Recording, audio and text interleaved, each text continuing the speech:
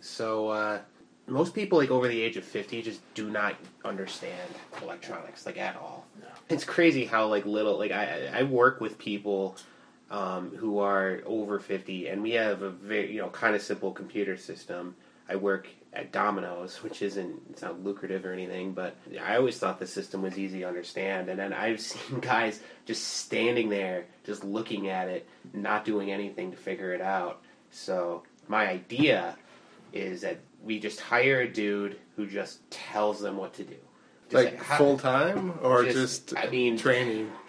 I mean, it could be full-time, part-time. I'm thinking, maybe 6-hour days. That would be great as a job, Let's say even like $12 an hour, $10 an hour or something, just to hang out at the house and tell old people what to do, It's to a point where they're not willing to even give it a shot, or are they just giving it, or is it one of those ones where they're just vacant, where it's like somebody discovering fire for the first time? I mean, it's both. I mean, I can't tell you how many times I've been asked by my grandma, like, how do I do this? How do I do this? And she's like, I tried to figure it out. And it's like, the button's right here, So I like it. Either they just don't have any idea, or they just didn't try. It could be either one. So the helper would have to be in person, right? Because if it was online, then they wouldn't even know how to do that. They'd be too afraid to get the help to do the thing that they're afraid to do. So there's a catch-22, so it has to be in person, right? Oh, well, and that's... Or maybe over the phone at the... over the phone, too. Shoot, my mom and dad with the cell phone. They might know how to make a phone call on it, but nothing else. Mm-hmm. And these are the same two people that, quite honestly, that would, up until they retired from teaching, would have had a rotary phone, but they had to switch over because the push-button phone helped them call in sick. So the only thing that moved along technologically, it was like, well, we could be able to not have to work. Have you seen a rotary phone? Oh, yeah. I have used rotary phones before. They suck. They're a dying breed. I think that I don't know if anybody has one of those anymore. Landlines are fading out, let alone rotary phones. Mm-hmm. So, like, one story, one of my friends actually works at the library in, like, this movie media center kind of place. Mm-hmm. And he said that there was this very old guy who came in one day. He was, like, a lawyer, and he needed to watch some court proceedings. And he was literally explaining to him how to use it. And he goes, all right, you just press the play button. He's like, where's that? He's like, just push the play button. He's like, where's that? And he's like, wait a second. Push the triangle button. Yeah. And he's just like, all right, see this? He's like, yeah. He's like, that's a mouse. That's a mouse? He's like, yeah, okay. You move this, and it moves the cursor on the screen. You see, like, he was explaining, like, in that intimate of detail how this works. A lawyer? You think a lawyer would have to use computers? Yeah, you would think, right? But this guy is, 80-something years old. A lot of these older guys, man, they'll have all the younger people doing everything for them, mm-hmm. to where they're insulated in their own little bubble. It's, like, seriously, like that Mr. Burns feeling where, like, he's completely helpless. I work in a courthouse, and we have some of these judges are lifetime appointments. Shit, a couple of them are in their 90s. They're sharp, they're whip smart as anything. Their knowledge of the law is unbelievable, but they're just not up to date on the technology part of it. So your example of Domino's is interesting, because one thing that I always tell, like, my parents or somebody in computers is that you can feel free to experiment. It's hard to break it. Unless you're just randomly deleting from the Windows folder. I just say, well, don't delete anything from the Windows folder, you'll be fine. You need to tell them where the boundary is and that it's okay to experiment. But with the Domino's machine, if they press the wrong button, can they undo it? Mostly, yeah, usually. Okay. I mean, it depends on what they're doing. But if they're taking an order, I mean, that's, just as easily put in or out of the computer. I mean, the one situation I'm thinking of, there was this, I want to say he's like 55, and he just got hired in as a driver, and he was just kind of like standing and like at the counter taking this order from this girl, and I swear to God, the girl looked annoyed, and he just looked confused beyond all belief, and like he wasn't really doing anything to make the situation better. He's just like, I don't get it, And I'm like, you're getting paid to figure this out, so I mean that makes me angrier than just a grandparent asking me things. It's different when you're getting paid to figure it out, Yeah. There's definitely a difference between being scared the fuck up and not trying at all. Yeah. Could he be like a former drill instructor? To where some of these guys are like 50 years old that have served, might have been in combat and everything else. And getting screamed at by a guy like that under duress, they're cool as a cucumber, but you throw like an iPhone or a computer in front of them, they lose their shit completely. Yeah, it's He's a good sweating. point. All you're asking for him to do is like just map dominoes from work to his house, and he's about pissing on himself. But the guy could strip a weapon while he's getting screamed at, and never miss a beat. I work in software, and there's not always a lot of supervision. Right. So there's a certain type of personality trait that's really common where if somebody doesn't know how to do something, they don't ask for help, and they don't say that they're not doing anything. They'll literally just sit at their desk idle for hours or days. And The people that are you finally ask them what they're doing. Oh, I didn't know how to do it. So you just sat there for days? It's kind of like Kramer when he was going to work every day, but he never had a defined role in the company. Nobody ever hired him, and he did nothing the whole time. Just sat in his office with a briefcase full of crackers. Used to call that stupid like a fox. Basically, like you get pissed at somebody because they didn't take the time to figure anything out, and would get you so worked up that you'd walk down there and end up doing. You're calling that person an idiot, but you know what? They're smart enough to get you down there to do it for them, and they're still in the dark, and you're stressed out. And not only are they getting paid the same as you, they're going to probably live longer than you because they're not stressed out because they're pushing it all onto you. When I was in college, I went to Kettering Engineering School, and they had a lot of kids who would go work for this.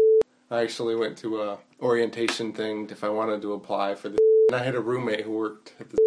Okay. And so we're in school at the time. We do 3 months school, 3 months work, and we alternate 3 months school, 3 months work. So one of his tasks was to build like some electronics thing. He won't give details, obviously. Right. And they needed an electronics part.